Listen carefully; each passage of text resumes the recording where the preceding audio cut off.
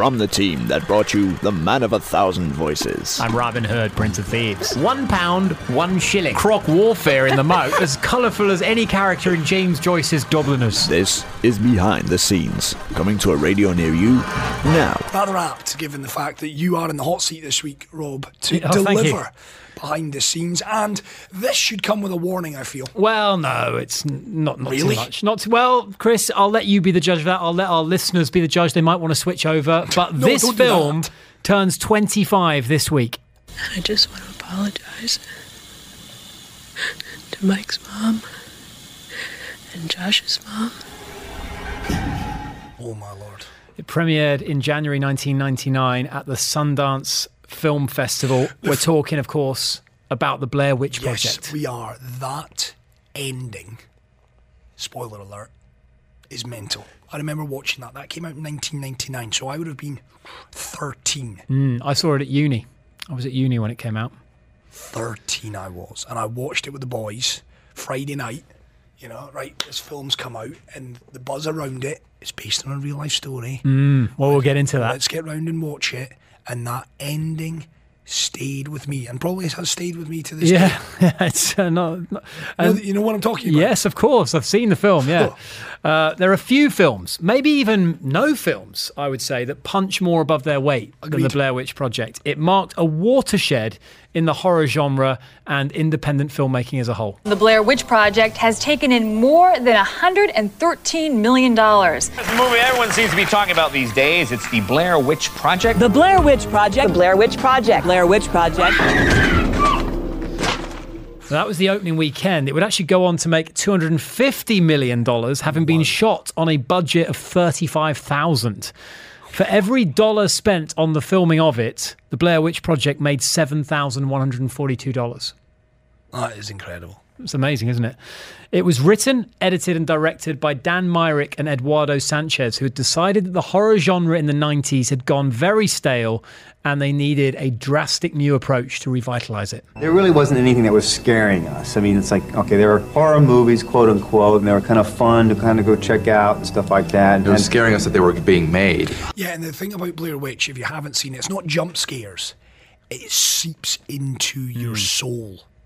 You know, it goes places. It's unsettling. Yes. It gets under your skin. Yeah, it's psychological. It really is. And given the fact it's marketed as based on a true story of a few students who wandered into the woods one day, I mean, that in itself. Well, yeah, and people bought it. I mean, the pair wrote, this is Myrick and then Sanchez, a 35-page screenplay with 0 dialogue because they knew they wanted the project to be improvised. We just took what we had to work with, which is a very minimal budget, minimal resources, and used those as our strengths. Yeah, that was the voice there of Dan Myrick. And, I mean, it was so incredibly original.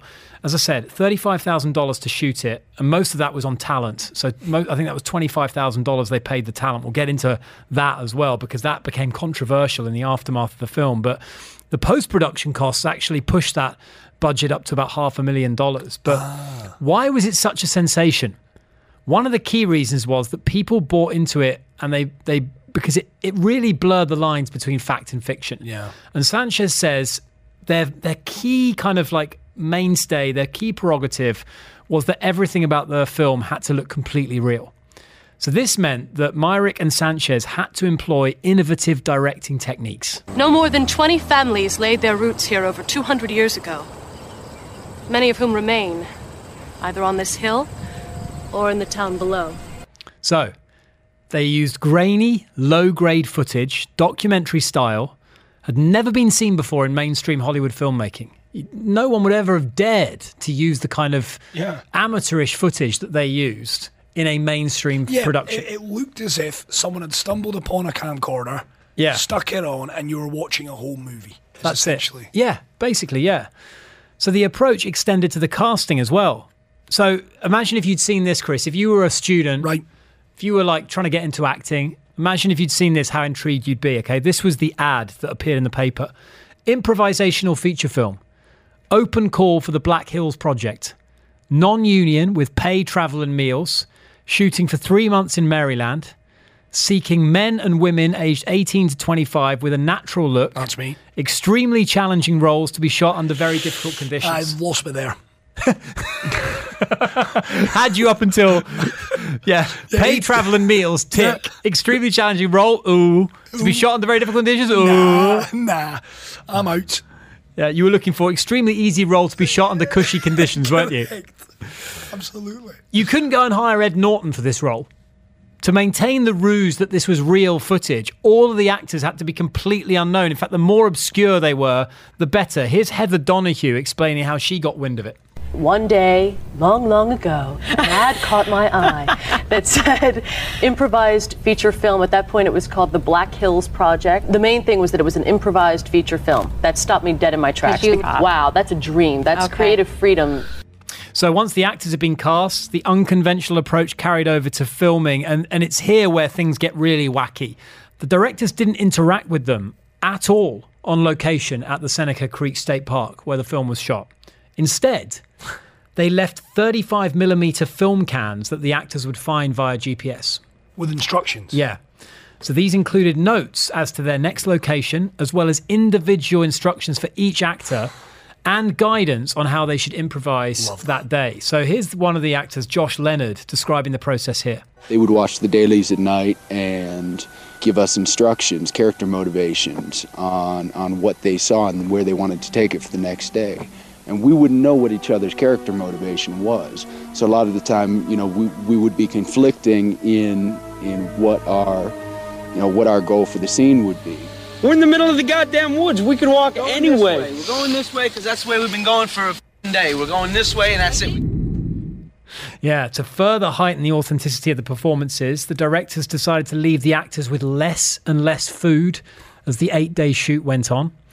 Also, they disrupted their sleep throughout the night by making loud noises in the woods outside their tent. Okay, so there is an element of truth. Oh, yeah.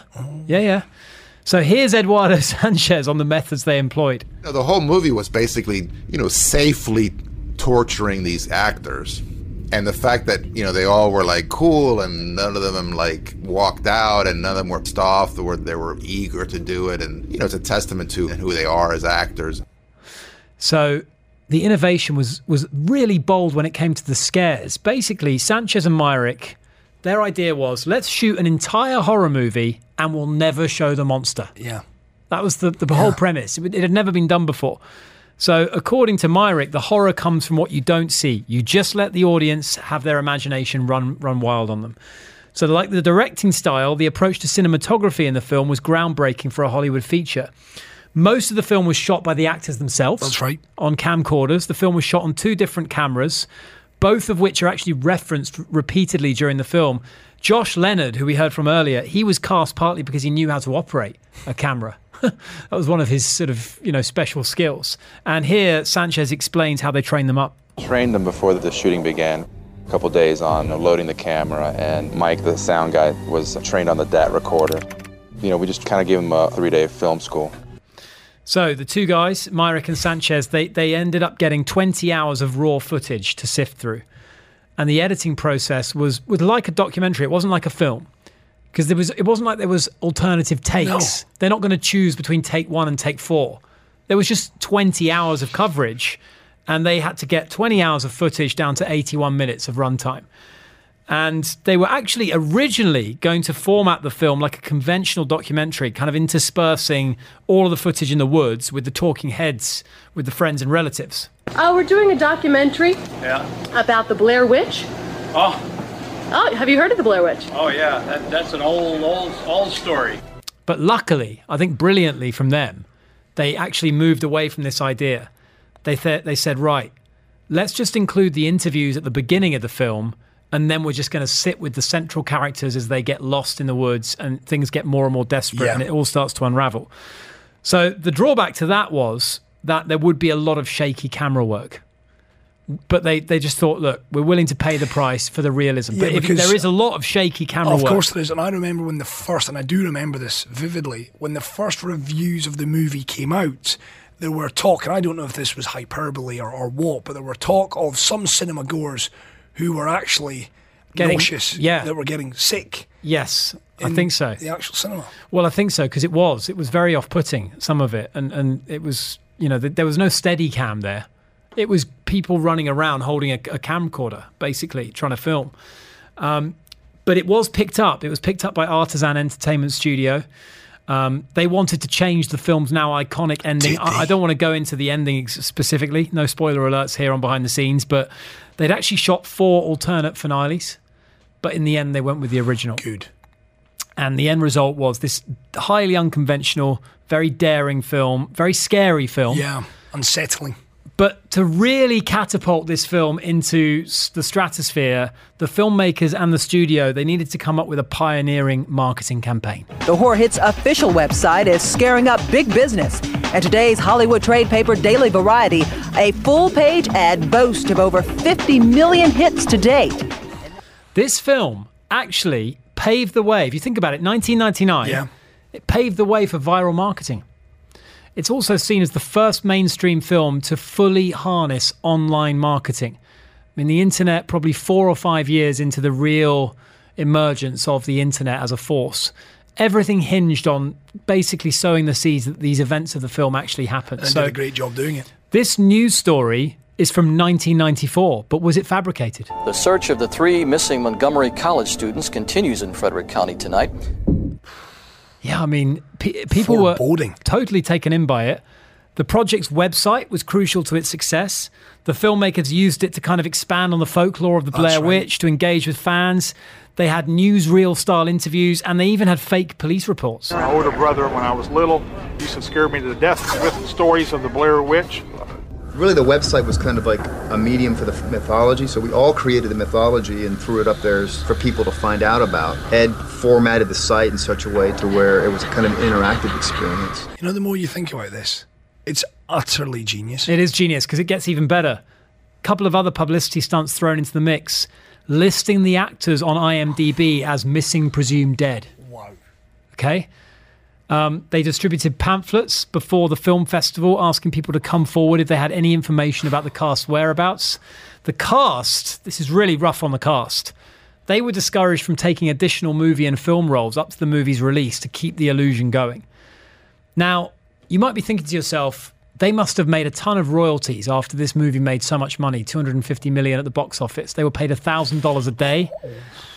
Well, it's a sorry tale, Chris, I have to say, because in 2016, Heather Donahue, who was basically the lead actress in this, she wrote an op-ed for The Guardian, opening up about her experiences and going dark for the Blair Witch Project. And she just didn't get the fair share of the earnings that the film made. She actually wrote, this is amazing, this little paragraph here. She said, "Being dead and alive at the same time has its advantages. I watched a significant time in my life unfurl without me. On a brutally hot July day, a 1984 Toyota Celica I brought with my temping pay when I moved to LA overheated, only this time it happened under a billboard with my face on it. I sat there under my enormous face, waiting for the car to cool down, thinking, surely this will work. When I arrived home that day, I did an interview that I'd surreptitiously arranged with my hometown paper, the Philadelphia Inquiry, and shared the story laughing, I'm the poorest new famous person in America." Yeah. The cast were paid $1,000 per day for the 8-day shoot. And that's it. The film made $250 million. The cast were paid, between them, $8,000 each. When Donahue's interview in the Philadelphia Inquirer went live, the marketing department for the film actually told her off. They didn't said, you shouldn't have spoken to them. You shouldn't have spoken to the press. And she was like, are you going to send me money? At the end of the day, she was 24 years old. She was new. She was trying to break into acting. She apologized to them. She basically just kind of swallowed her pride and just went, okay, you're right. The film leveled off in sales. There was soon an incentive for the actors to finally come forward and reveal that they were, in fact, alive. But it was a daunting task to pull back the wool from the mystery that they'd created because they'd sown such a very effective seed there. People like to buy into this this kind of idea backstory to the horror. So there were people that were just like, they were willing to completely buy into it. So it was very difficult for them to untell that story. They were involved in a very unconventional project. Donahue was saying that having her image represent the film is something that she's still wrestling with to this day. She's grateful that more kind of found footage films came in the wake of this, that it sort of changed the genre in many ways. But she said that it was very unprofessional the way it was all put together. And, the cast were, they came out of it.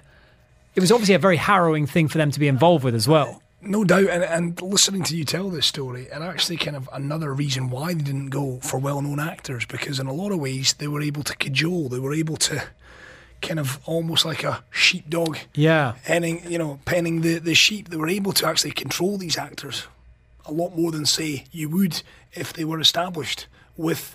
They said it in their job ad, didn't they? They didn't that's it. And she said it. She said you couldn't have made Blair Witch with well-known actors, SAG actors. There was no meal penalty or meal breaks. We were shooting 24/7 without meal breaks. Nobody directing us.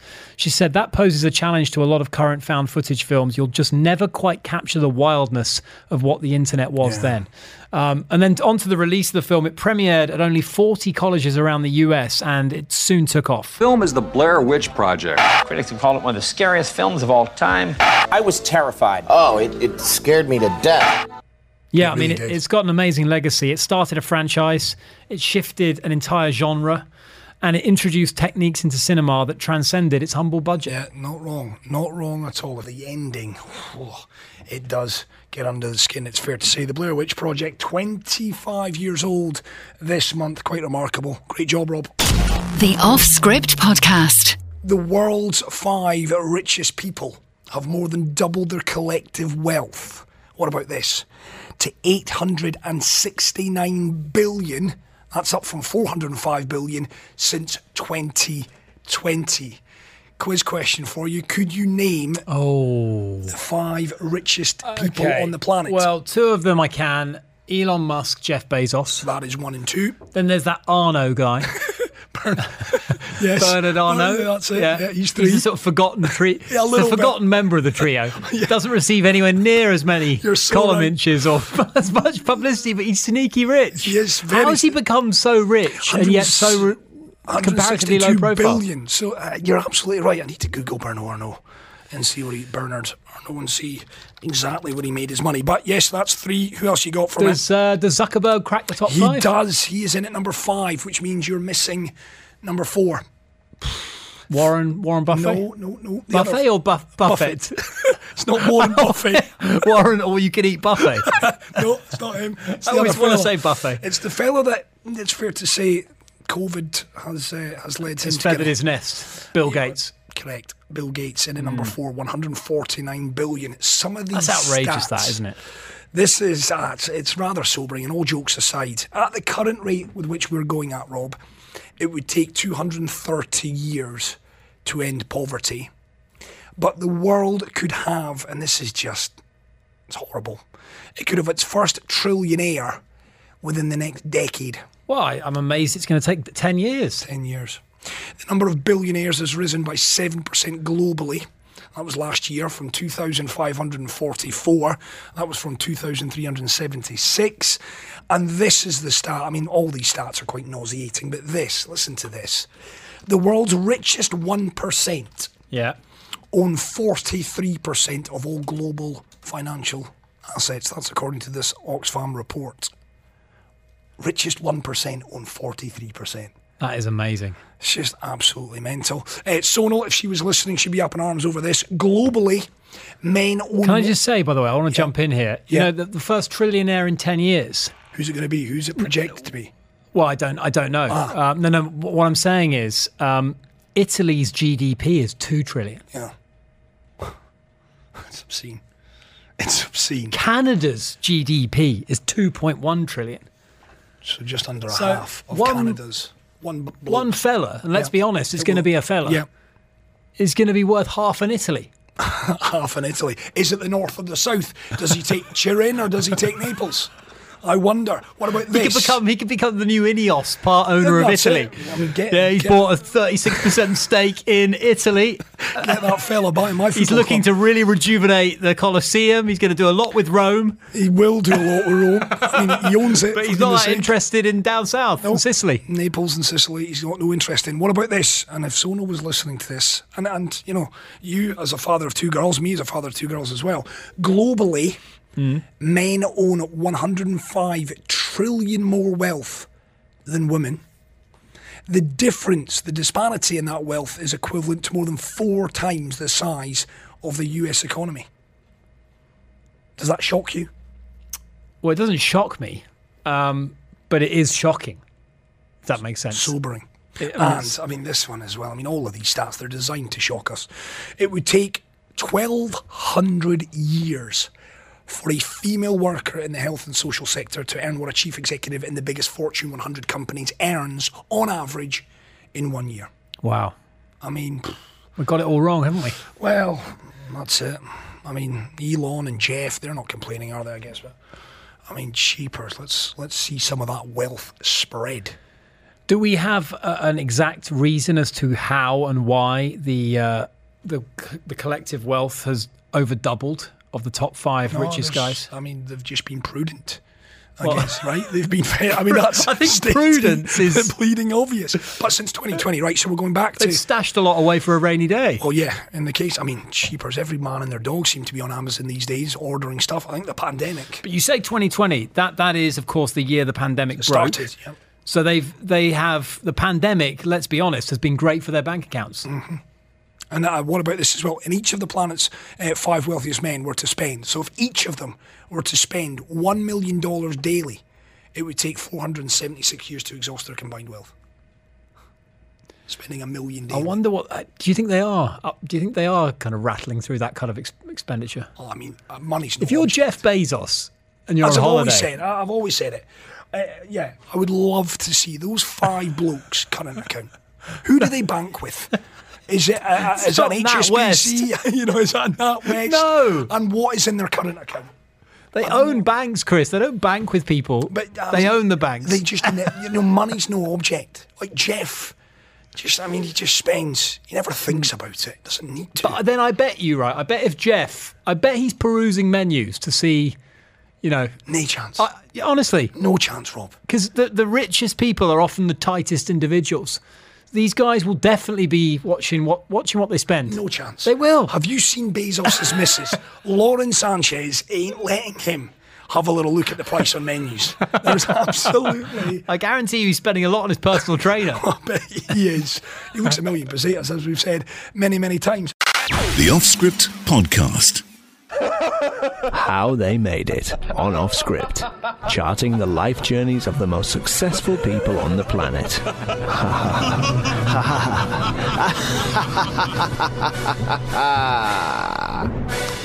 Now, we actually started this feature a few months back with a piece on the man you can hear laughing in that clip, the one and only Jeff Bezos. Yep. We felt he was an apt figurehead for the How They Made It feature. Yeah.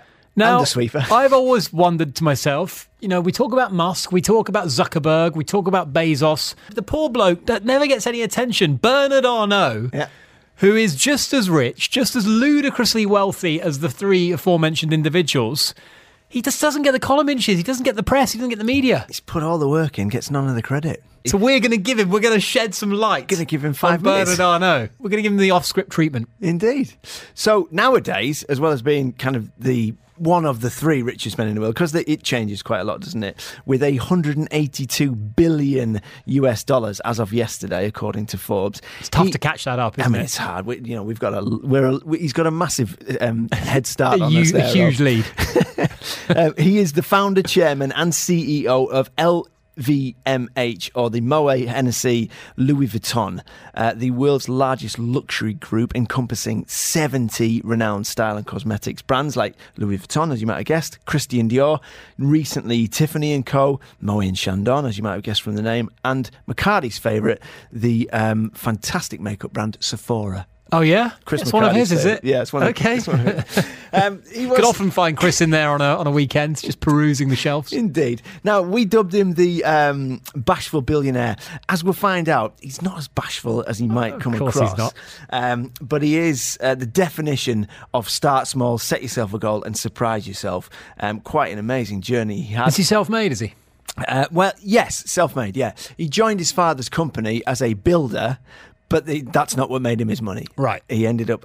generally, people who inherit large amounts of wealth don't start start out as builders, generally speaking. No, exactly. He became a CEO of said engineering firm, and from there he went on to acquire kind of a holding company, which we'll come to. Born in 1949, he's actually a classical pianist trained, but he decided he wasn't good enough to make a career out of it. Loves piano music, classical composers as well. His second wife, Hélène Mercier, is a world-renowned concert pianist, so very dear to his heart. Do we have a count on how many wives he's had over the years? Actually, no. That was the only wife that came up in my research today, so I'm assuming they're still together, but who knows? Right. Maybe they are, who knows? So at the moment, he is, of course, head of Louis Vuitton and Moet Chandon and, about 70 luxury brands. As I mentioned earlier, he started off working for his dad's engineering firm, construction company, Ferré Savinel. He was its president from 78 to 84, so it took him 7 years to rise to the top, and then he stayed there for 6 years. And then he bought a nearly bankrupt company called Agache Willow Boussac, a fashion retail and manufacturer, and the investment was his passageway to the luxury business world, away from engineering into luxury. He actually laid off 9,000 workers ruthless. in the first 2 years. Absolutely ruthless, so not as bashful as we initially thought. No. He sold nearly all of the assets, but he kept two things which were vital. Christian Dior and Le Bon Marché, which were kind of owned by Agache Willow Boussac. Here he is talking about why he prioritised keeping the Christian Dior brand. The first time I was in New York, it's in 71. I took a cab and I started to talk to the cab driver, and he loved France and he was interested in politics. So I asked him, "You love France, so what do you know in France? Do you know the French president?" He said, "No, I don't know the French president, but I know Christian Dior."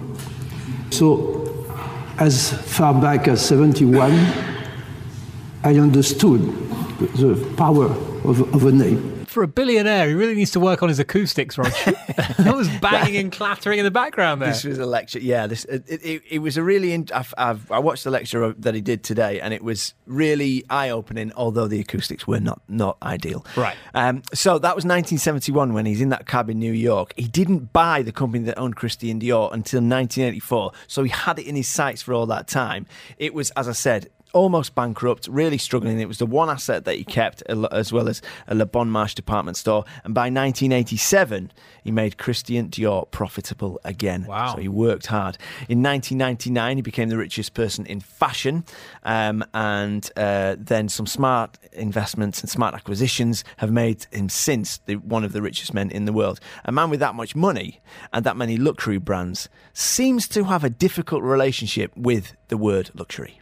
I don't like very much the word luxury because you have something attached to it which means show off, which means something of non-significance, something futile, something that is useless. And I think a better definition is combination of quality and creativity. It's how I define what we do. Oh, so he's taking umbrage at, just trinkets. Yeah, frivolous luxury. It's almost superficial, isn't it? Yeah. It's kind of shallow. Exactly, and he doesn't like that as a sort of moniker for his brands. He likes the creativity and the quality. And actually, he spends his money on artworks. Picasso, Klein, Moore and Warhol. He has some of the most sought after artwork. He has artwork from some of the most sought after artists as well. So that's where he spends his money, not necessarily on the luxury goods that he pervades. Right. So unlike Bezos, Musk, and the Chris McCardys of the world, not many people are aware that he's one of the richest people in the world. Yeah, well, I certainly wasn't aware that Chris was in that conversation, but that is news to me. But he may well be. He may well be. You could walk past Bernard Arnault, I believe. And you and I wouldn't notice him. I don't think if I Googled him now, I wouldn't. Yeah. I'm not sure I'd know what he even looks like. Yeah, absolutely. Whereas Bezos, Musk, you could even sketch Bezos. It looks a bit like me, just an egg with some features. but you know what I mean? He's not got a distinctive personal persona, personal image, but he uses that relative anonymity to his advantage. Every Saturday, Bernard Arnault, a regular fixture in the World's Richest lists, visits as many as 25 stores, including his and his competitors. He offers suggestions to his staff, rearranges products on the displays, and takes note on what his enemies are doing. Imagine Musk or Bezos trying to do that. Not a chance. They would be mobbed in the street. They would. I find that fascinating. Speaking of his enemies, he had a bit of a war with Gucci. Oh, God. What is this, the 5 families? This is the 5 families. Hey, Gucci, you got to go, you know? Gucci. So Arnault, he started buying shares in Gucci in 1995. And at one point, he held 35%. We should really get the business breakfast on this, but I'll give it a go. 35% stake in Gucci. Dazzle me with your economics. The Gucci group weren't happy with that, and they enlisted another leading French businessman, Francois Pinault, to thwart LMVH's plans to take over Gucci. LMVH is obviously the company that Bernard Arnault has. So eventually, Arnault lost that battle with Pinault after almost 3 years. Speaking about it later, Arnault reportedly hinting at the fact that it surprised him. He thought Pinault was a friend and he should have maybe been a bit more on guard when he realised what was going on and slow to react. He's a blinkered billionaire. Blinkered billionaire. Rob, keep those coming. Since that affair, it's been nothing but shots fired, and the war of Gucci has sparked Arnault's long-standing and expensive rivalry with Francois Pinault. Arnault once told Time magazine that his efforts... I'm not going to do it. I nearly did it. I nearly got in a lot of trouble there. Consist of trying to imitate what we have done with LVMH on a smaller scale. It is always flattering to be imitated. Nice. It sounds evil. It sounds evil in a French voice there. Flattering to be imitated. That wasn't a very good French accent, but we do our best. Now, there is, he kind of shirks away from marketing, and it's quite interesting how he takes, his companies take an anti-marketing approach. Marketing is against what a company like us should do. Marketing is to analyze what the customer wants and then try to follow what the customer is looking for. We do completely differently. We create new products, and when it's successful, the customers follow. So the marketing is not for us part of the product creation. Right, they're not the sheep. Yes. They're the leaders. They're the leaders. The shepherds, not the sheep. The shepherds, not the sheep, and they create desire. I really like that. It kind of makes sense. It's funny that, because I guarantee you I've seen plenty of Christian Dior ads in my time. So, I think his point was he's not against using advertising or marketing, but they won't do market research. They won't go out into that. They won't do that side of it. They won't try and find what will be popular. They'll try and find what people will desire. I think that's kind of what he was trying to say. Fair enough. Hey, listen, he's worth 189 billion. He's done something right. Who are we to argue? 74 years old, still really active, loves startups, loves investing in them and developing them. And he even talks about his experience with Christian Dior and Louis Vuitton as being the original startups. He's so active that the story goes that he's yet to consider a successor amongst his 75 children. 75? Amongst his 5 children. Sorry. Amongst his 5 children at 74 years old. That's a dangerous game to play. Here's the thing, he's so rich he could have 75 kids and still leave. They'd all be billionaires. The inheritance. What a great point. Ah, man. So obviously his 5 kids all work in his empire. So Frederic is the CEO of Tag Heuer, Delphine is the executive vice president of Louis Vuitton, Antoine, CEO of Christian Dior, Alexandra, executive vice president at Tiffany & Co. Quite remarkable. What keeps him young? He says what keeps him young. I quite like this. It's a 15-second clip that just sums up the mentality of somebody at 74 years old who is still pushing, still trying to make it. I like this. I'm never bored. It's what I have in mind. When I think of myself young, it's fun. You know? And I am very competitive. So it's like in tennis. I always want to win, and that's fun. I don't think I'd beat him at tennis. He'd wipe the floor with me. From judging by that, very competitive. So, unfortunately for his yet-to-be-determined heir, he's probably not going anywhere soon. But just imagine those Succession-esque power plays. It could be Succession, the French edition. Yes. Do you know what? That's amazing. They'll be hanging out in Rob, you need to pitch that to somebody because that's brilliant. We could, couldn't we? Yeah, absolutely. Because they did it on Rupert Murdoch, didn't they? Yeah, essentially, yeah. Loosely based. Yeah. Succession, the TV show that is, with Yes. our good mate Brian Cox. Yeah. They could do one on Bernard Arnault. Yeah, French set language. in France, set in the chateau. Yeah, subtitles, which makes it more classy. Yeah. People will watch it because it's got I don't think it'll be that classy, Rog. If Succession is anything to go by, it will not be classy. Be the opposite of classy, that's true. But yeah, wow. There you go. One of the world's richest men. You know, hopefully a little bit more about him than That's you did really, earlier really on. fascinating. You know what? I had no clue about him, and neither. I feel like I've been educated to some extent. So thank you for that, Rog. Appreciate that. Bernard Arnault, the bashful billionaire, still going strong at 74 years of age. The Off Script Podcast. Figures of speech on Off Script. Everybody should change. We choose to go to the moon. All men are created equal. How dare you? I regard myself as soldier, though a soldier of peace. Today, we celebrate our Independence Day. I mean, that's a brilliant sweeper, Rog, but I've run out of time to actually deliver the feature because it's about 29 seconds long. I got the ball and ran with it, Rob. How do you, honestly, you only spent about 5 minutes rustling that thing up. Is that quite a talent? It'd been cooking since last week. I knew which ones I wanted. I just had to find them. There you go. Wow. I mean, that would have taken me 9 days to produce that. That's a work of art, Rog. I feel like you've kind of stole my thunder there. No way. Anyway, listen, this is a new feature. If you missed last week's edition, we actually did I Have a Dream by Martin Luther King. We went in at the top shelf. Of course. We went to maybe the GOAT of all speeches, 1963.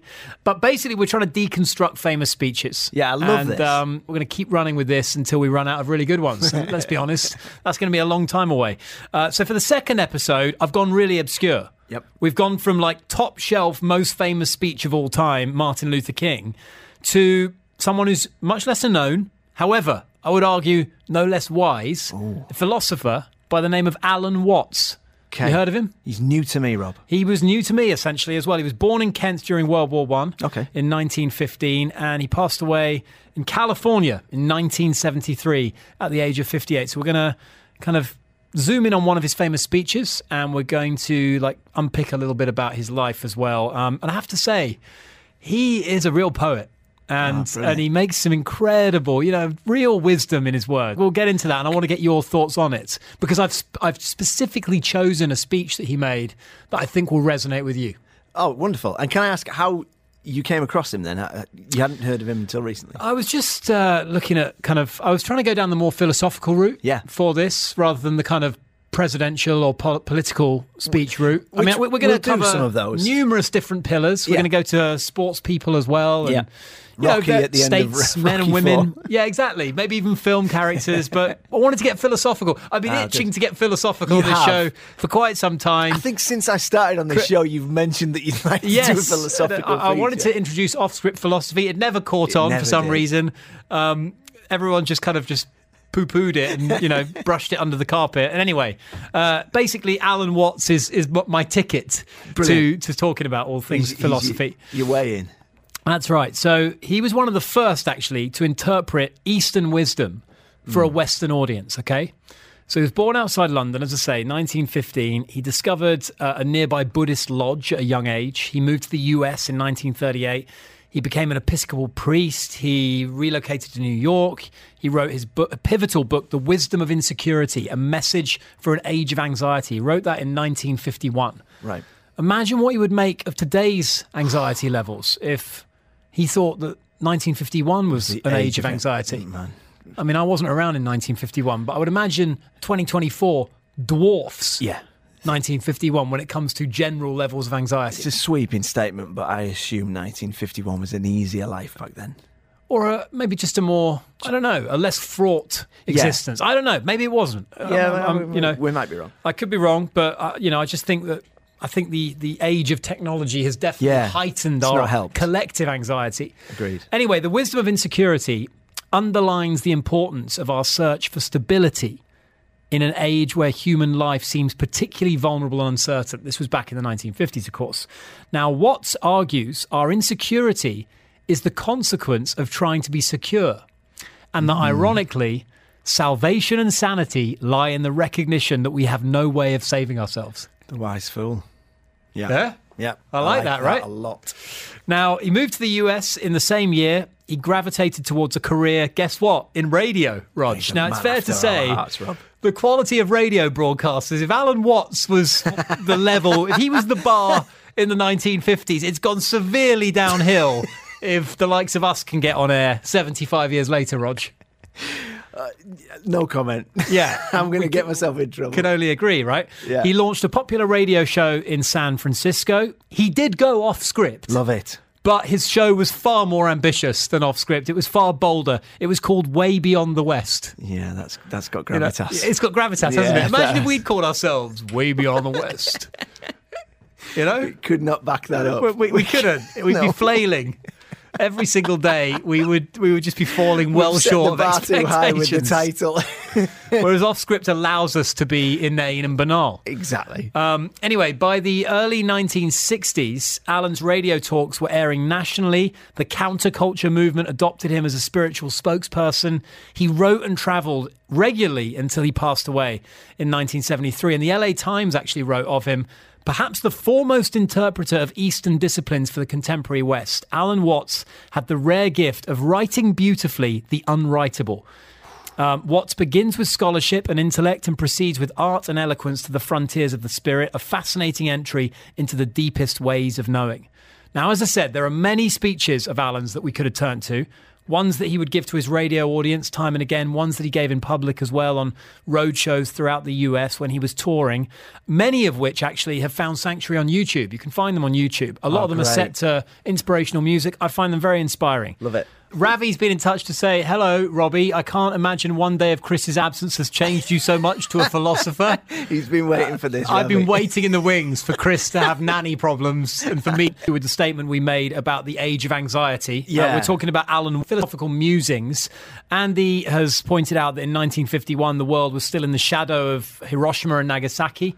A nuclear arms race between the USSR and NATO. Quite an anxious moment compared to how many followers you have on Insta, says Andy. I'm not taking issue with that. No. Of course, I'm not taking issue with any of that. I do think that the culture of anxiety has grown in this particular area that we're living in, where we have more than we've ever had. Life is better for more people than it's ever been before. But, you know, cases of mental health issues and stress and anxiety and, you know, no one was getting prescribed, you know, antidepressant drugs back in the 1950s, to the best of my knowledge. Now, I'm not saying they didn't need them. Yeah. I'm just saying that there's just way more of a focus on how anxious people are. I don't think that's maybe not necessarily a reflection on what people are going through at the time or what the world is going through at the time, but more the sort of state of the culture. Yeah, well, I would say. But no, I mean, again, that's a very narrow viewpoint, perhaps. For debate. Certainly take your point, Andy. Andy did also say in a separate message, can you please do Kevin Keegan's "I would love it" speech from the Fergie era? 100%. So he's bought into put this. That straight on the back burner. The "I would love it." One of the most ill-fated speeches of all time from Kevin Keegan. We're going to go from Martin Luther King to Alan Watts to Kevin Keegan next week on a figure of speech on off script. Right, let's get back into this. Alan Watts, okay? Now, we're going to zoom in on one particular speech he did. It's called Life is a Journey. Now, in what way, Rog, I'm going to put you on the spot here. Okay. In what way do you reckon Alan might compare life to music? To music? Yeah. Oh, to the creative process of music, maybe? Not a bad effort. Okay. But you're wrong. Right. You're right. You're wrong. How do you compare life to? I'm not even going to guess. Okay. Right? It's not a bad guess. Okay. It's not a bad guess. But here is the man himself. Here's Alan Watts on how life and music are mirror images of one another. Because music, as an art form, is essentially playful. We say you play the piano. You don't work the piano. In music, though, one doesn't make the end of a composition the point of the composition. If that were so, the best conductors would be those who played fastest. And there would be composers who wrote only finales. People go to a concert just to hear one crashing chord, because that's the end. Same way in dancing. You don't aim at a particular spot in the room. That's where you should arrive. The whole point of the dancing is the dance. Now, I have to admit, I'm such a bad dancer that I did aim at particular spots. When doing my wedding dance, there were several spots in the room that I was aiming at. I saw that dance. I can vouch for that. I saw your eyes locked on certain locations around the room. But I get his point. What do you think he's driving at there, Rog? It's really nice. Let's unpick this. I want you to analyse this. You must enjoy the journey. You must take each rise and fall as it comes with you. I think it's great. And it's not all about leading to... That's it. You see, he makes the claim, and again, we've got to think about the historical context of this. He's talking in 1951 here. Right. Or probably, no, this is probably a little bit, this is later on into the 1950s. What he goes on to say is that we structure our life entirely at odds with how we're supposed to be living. Listen to this. We've got a system of schooling which gives a completely different impression. It's all graded.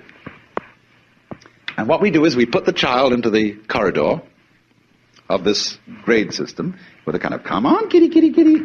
And yeah, you're going to kindergarten, you know. And that's a great thing because when you finish that, you'll get into first grade. And then, come on, first grade leads to second grade and so on. And then you get out of grade school and you've got high school and it's revving up. The thing is coming. Then you're going to go to college. And by Jove, then you get into graduate school. And when you're through with graduate school, you go out to join the world.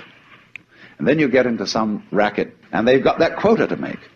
And you're going to make that. And all the time, the thing is coming. It's coming. It's coming. That great thing, the success you're working for. Then when you wake up one day about 40 years old, you say, my God, I've arrived. I'm there. And you don't feel very different from what you always felt. And there's a slight letdown because you feel there's a hoax. And there was a hoax. A dreadful hoax. They made you miss everything. Because we've simply cheated ourselves the whole way down the line. Now, when you hit 40, Rog, did you wake up one morning and go, I made it? I mean, we're both on the wrong side of 40. We are both on the wrong side of 40. No, I certainly didn't. I'm still reaching. I'm lucky, I think, in Alan's system, I'm lucky that I'm a very late bloomer. So I'm not quite... Well, yeah, when I say very late, I might, it might take me another 25, 30 years to reach that conclusion. Hope so. But that's fascinating, isn't it? Constantly, you're never focusing on what's happening in the moment because you're constantly thinking first grade, second grade, achievements, work, get the house. Oh man, he's nailing it. Here's where he sort of ties it all back together. This is the kind of crescendo of the speech. This is how life is musical in nature, according to Alan.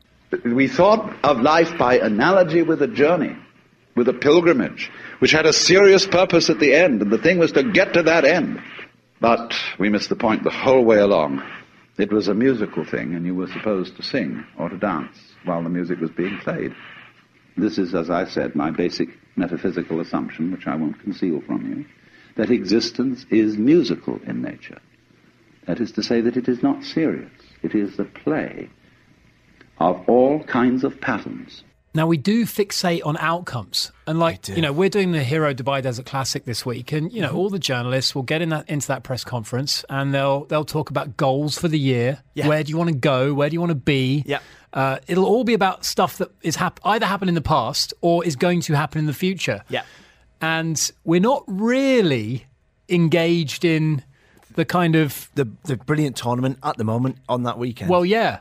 Or at least that's not what the narrative is really stipulated towards or kind of fixated on. It's more about, do you think if you're able to do X, Y, and Z, you'll be able to win the tournament? And yes. And then a lot of pros, because they all have sports psychologists, they'll come around and they'll talk about the journey being the crucial part of this all. Getting invested in the here and now, the day to day. Yeah. Just immersing oneself in the process of, in this case, getting better at golf and hopefully leading to better results. Yeah.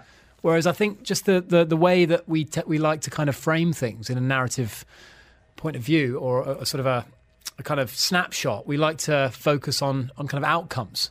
Outcomes, grasping, projections and reaching, what's next. Yeah. Well, I'm sure it's a golfer. I'm sure Rory McIlroy say of a retired golfer, the best advice he ever got was smell the trees when you're going round. Smell the trees. I love that. Really? Yeah. That's I know a lot of Rory McIlroy quotes. I'm sure he said it, and I'm going to say Jack Nicklaus, but it might not have been. I'm sure he said the best advice I got from him was just smell the trees. When you're going around that Masters course, Augusta, just smell the trees. enjoy it, breathe it in. Wow. It's nice, that. That's great. Yeah. I like how you've looped this back to golf, Rog. It's the only time it'll ever happen. Yeah, wow, Rob. I'm impressed. Sunil says, I think the hippie movement tried to break away from the structure. That didn't work. This seems to be the best option we have. Yeah, I'm with you. So it's fair. It's a fair point. Alan, indeed, he ended up living out in San Francisco on the West Coast.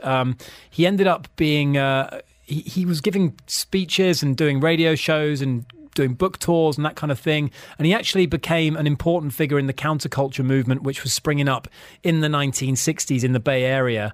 And it led to him, by the late 60s, living on a ferry boat in a place called Sausalito in a waterfront community of kind of artists and cultural renegades. Oh, wow. In fact, his boat became so popular that towards the end of his life, he was drawn to a more solitary existence, and he actually escaped to a mountain hideaway where he wrote quite a few journals, the last books that he would write before he passed away. Fascinating. So, really interesting guy. The Off Script Podcast. We hope that you enjoyed this episode. Please do go ahead and click subscribe. You can also check out our other podcasts, Time Capsule or The Big Interview. Find it wherever you get your podcasts.